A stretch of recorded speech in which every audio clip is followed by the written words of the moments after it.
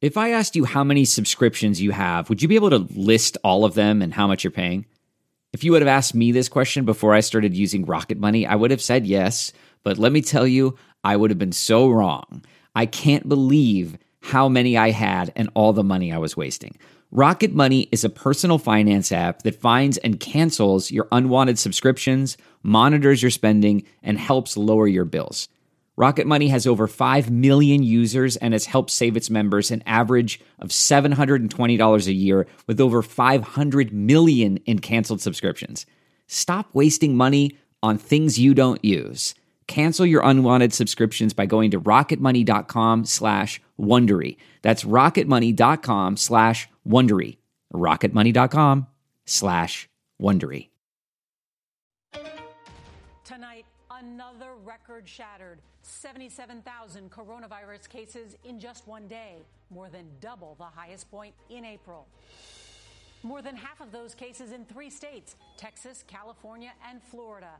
The Sunshine State reports more than 100 deaths for the 4th straight day. The mask debate, California now giving out tickets to those without face coverings. COVID red zone. The 18 states a White House coronavirus task force report says should roll back reopenings. So why wasn't the more than 300-page document made public? Tonight, we learn Supreme Court Justice Ruth Bader Ginsburg is undergoing cancer treatment. It's her 5th bout with cancer in 21 years.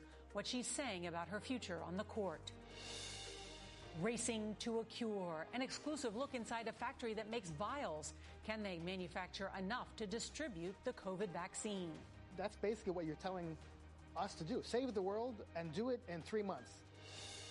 Left to die? New details about Breonna Taylor's final moments. The 26-year-old was alive after police shot her. So why didn't anyone come to her aid?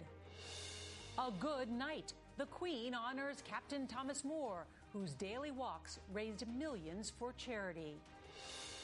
And it's Friday, so CBS's Steve Hartman is on the road with an artist who captures the pride and pain of our healthcare heroes. This is the CBS Evening News with Norah O'Donnell, reporting from the nation's capital. Good evening, and thank you for joining us. There's a lot of news as we come on the air tonight, including the announcement that Supreme Court Justice Ruth Bader Ginsburg is once again battling cancer. But we're going to begin with those 77,000 new coronavirus cases here in the U.S. in just 24 hours. That is yet another record-setting day as the country heads into a weekend with the pandemic spiraling out of control. A document prepared for the president's coronavirus task force and obtained by CBS News says 18 states are now in the red zone and should roll back reopening some businesses. But that report still has not been released by the White House. In some of the country's worst hotspots, local leaders are clamping down. Tonight, parts of Florida are issuing mandatory curfews, forcing people off the beaches and out of bars and limiting any gatherings to 10 people. California's governor just announced strict new rules that would force most schools in that state to teach classes remotely starting next month. And in Texas, where the death toll reached another one-day high tonight, San Antonio began moving in refrigerated trucks to store the bodies of the dead. Tonight, the virus has killed nearly 139,000 people in the U.S., and there are more than 3.6 million confirmed cases nationwide. There's a lot of reporting to get to tonight, and our team of correspondents is covering it all. CBS's Manuel Bojorquez is going to lead off our coverage tonight from Miami. Good evening, Manny. Good evening, Nora. For the 10th time, Florida is reporting more than 10,000 new cases. More curfews were announced today, including in Broward County and here along Miami Beach, where the mayor is hoping an 8 p.m. curfew along South Beach will keep people from partying, one of the behaviors suspected of fueling the surge. We're not taking a full lockdown off the table.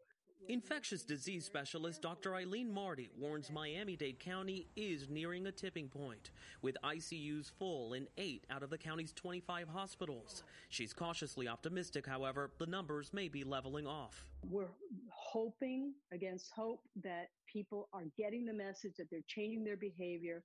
If we don't see that by Monday, Tuesday, then yeah, it's possible that we may have to enact further measures. Miami-Dade County did announce new fines for violating its mask order, $100. What we're doing it is for us the safety, maintain the health of our residents. Facial coverings remain among the simplest ways to stop the spread, but one of the most controversial. Today, Georgia Governor Brian Kemp defended his lawsuit against the city of Atlanta's mask mandate. I agree people need to wear a mask. I don't think it takes a mandate for people to do the right thing. Mayor Keisha Lance Bottoms reacted to the suit on CBS this morning. It's very clear that the governor is putting politics over people, and we will have to fight the governor about this in court. This meeting over reopening schools in Utah had to be called off. A packed room, most ignoring safety guidelines. We are supposed to be physically distancing, wearing masks. It appears less likely that all public schools in California will reopen with students on campus. Today, Governor Gavin Newsom unveiled strict new guidelines. Schools that don't meet this requirement, they must begin the school year this fall through distance learning. As cases continue to climb in Texas, COVID-19 survivor Enrique Carrillo says he's learned his lesson. I was just, going out with just living life like it wasn't even out there, and I ended up getting it. And now I'm more responsible. Manuel Bojorquez, CBS News, Miami. I'm Paula Reed at the White House, where a newly revealed document suggests states experiencing a surge in cases should adopt more stringent measures, closing bars, gyms, and asking residents to wear masks at all times. The previously unpublished White House report, dated July 14th, shows 18 states in the red zone for COVID cases, meaning 100 new cases for every 100,000 residents. 11 states are in the red zone for positivity, places where more than 10% of tests came back positive. As cases rise, a new poll shows 60% of voters now say they disapprove of President Trump's handling of the outbreak. Speaking to the Chamber of Commerce today, Dr. Fauci continued to sound the alarm. We need to get better control over things. Over the past week, Fauci has faced a barrage of criticism from the president. I get along with him very well, but he's made some mistakes. And other White House officials, including the White House press office, which gave some reporters a list of his mistakes. There was also an op-ed slamming Fauci from trade advisor Peter Navarro and this cartoon posted by senior aide Dan Scavino. But Chief of Staff Mark Meadows said there is no longer an effort to undermine Fauci. I don't see a real effort, an ongoing effort to undercut Dr. Fauci. We asked the White House why that red zone data wasn't made available to the public, and we were told that that information is just meant to help the states in their reopening efforts. Now, the CDC says its guidance on reopening schools that was supposed to be out this week will now be out by the end of the month. And the head of the CDC was invited to testify before the House next week about reopening schools, but the administration declined, citing a need to focus on the pandemic response. Nora? Many parents still waiting for guidance. Paula Reed at the White House, thank you. Today, Supreme Court Justice Ruth Bader Ginsburg revealed that her cancer is back. She was diagnosed in February and has undergone chemotherapy in the last few months. The 87-year-old liberal icon says she's responding well to treatment and will remain on the court. Here's CBS's Nancy Cordes. The Supreme Court's oldest justice is no stranger to cancer. Over the past 20 years, it has attacked her pancreas, her colon, and her lungs. The latest scare, she says, began in February when a periodic scan revealed lesions on her liver. Immunotherapy proved unsuccessful, but twice-weekly chemotherapy is yielding positive results. Most likely this is metastasis or spread from the pancreatic cancer. Dr. Diane Simeone is the director of the Pancreatic Cancer Center at NYU. Patients, the prognosis with metastatic pancreatic cancer is not very favorable. I would say in Justice Ginsburg's favor is the fact that she actually has done quite well with her diagnosis over time. Can chemotherapy cure this particular kind of cancer? It is reported, but it's quite rare. Ginsburg has long insisted her diagnoses do not hold her back. As long as I can do the job full steam, I will be here. In May, she participated in oral arguments from her hospital bed after gallbladder treatment. And her fitness regimen is no joke, as she showed Stephen Colbert in 2018. I'm cramping and I'm working out with an 85-year-old woman. Ginsburg's health is closely watched here in Washington. Were she to leave the court, it would give President Trump his third chance to nominate a Supreme Court justice and his first chance to replace a liberal justice with a more conservative one. Nora? Nancy Cordes, thank you. Tonight, we're learning disturbing new details from the night Louisville police shot and killed Breonna Taylor in her apartment. This information raises new questions about the officers' conduct that night. Here's CBS's Jeff Pegues. CBS News has confirmed that after being shot 5 times, Breonna Taylor was alive but struggling to breathe. In a revised lawsuit filed on behalf of Taylor's family, attorneys allege that Taylor was left to die. They say that she was not killed immediately, that she lived for another 5 to 6 minutes before succumbing to her injuries on the floor of her home. Turn around, face away! Cell phone video released last week shows officers moments after the shooting with their guns drawn, arresting Taylor's boyfriend, Kenneth Walker, who later told investigators that he thought the cops were intruders. The door, comes, off the hinges. So I just let off one shot. I still can't see who it is or anything. One of the officers involved, John Mattingly, described how he fired back. And so I just returned fire. I got 4 rounds off. And it was simultaneous. It's boom, boom, boom, boom, boom. The March 13th raid remains under investigation by the FBI and the Kentucky State Attorney General. Police targeted the home erroneously, believing that it was being used by a drug dealer to receive packages. Taylor's death has been a rallying cry for protest across Louisville and the country. Demonstrators have called for criminal charges against the officers involved. Jeff Pegues, CBS News, Washington. The 3 men charged in the killing of Ahmaud Arbery pleaded not guilty in court today. Travis McMichael, Greg McMichael, and William Bryan face multiple charges, including felony murder. In court, Arbery's mother argued against Bryan's request to be freed on bond, saying, "My son cannot go home," and he ran for his life. The judge denied Bryan's request. Tonight, the ACLU and Oregon's governor are accusing the Trump administration of abusing power. That's after video emerged on Twitter apparently showing federal officers dressed in camouflage grabbing protesters off the streets of Portland and using unmarked cars. Acting Homeland Security Secretary Chad Wolf says state and local officials are to blame for not putting an end to anti-police protests, which have continued in Portland for nearly 50 straight nights. As scientists around the world race to develop a COVID-19 vaccine, there's also a scramble to make the millions of vials needed to deliver it. CBS's Weijia Zhang takes us inside an Alabama factory that is going all out to meet a vital need, part of our series, Racing to a Cure. SiO2 Material Science in Auburn, Alabama gave CBS News an exclusive look at how it's tackling a formidable task. Making enough vials for hundreds of millions of doses of a coronavirus vaccine by the end of the year. I don't want to exaggerate, but that's basically what you're telling us to do. Save the world and do it in 3 months. It's part of the government's giant gamble, Operation Warp Speed, to mass produce the most promising vaccine candidates before they're even approved. We will actually procure and be ready to buy much more than just 300 million doses because not every vaccine will make it.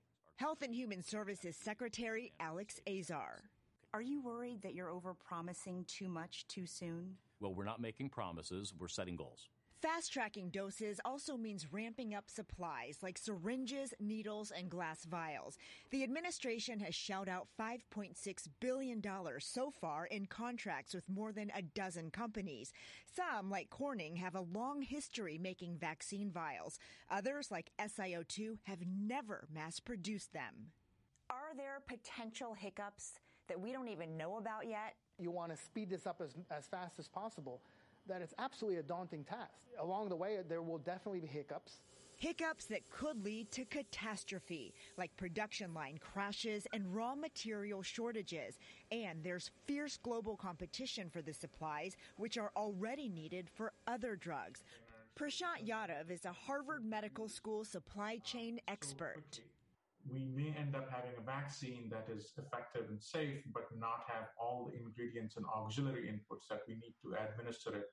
I understand ramping up production lines, but how do you procure more raw materials? Already done. So we've taken care of that for the U.S. production.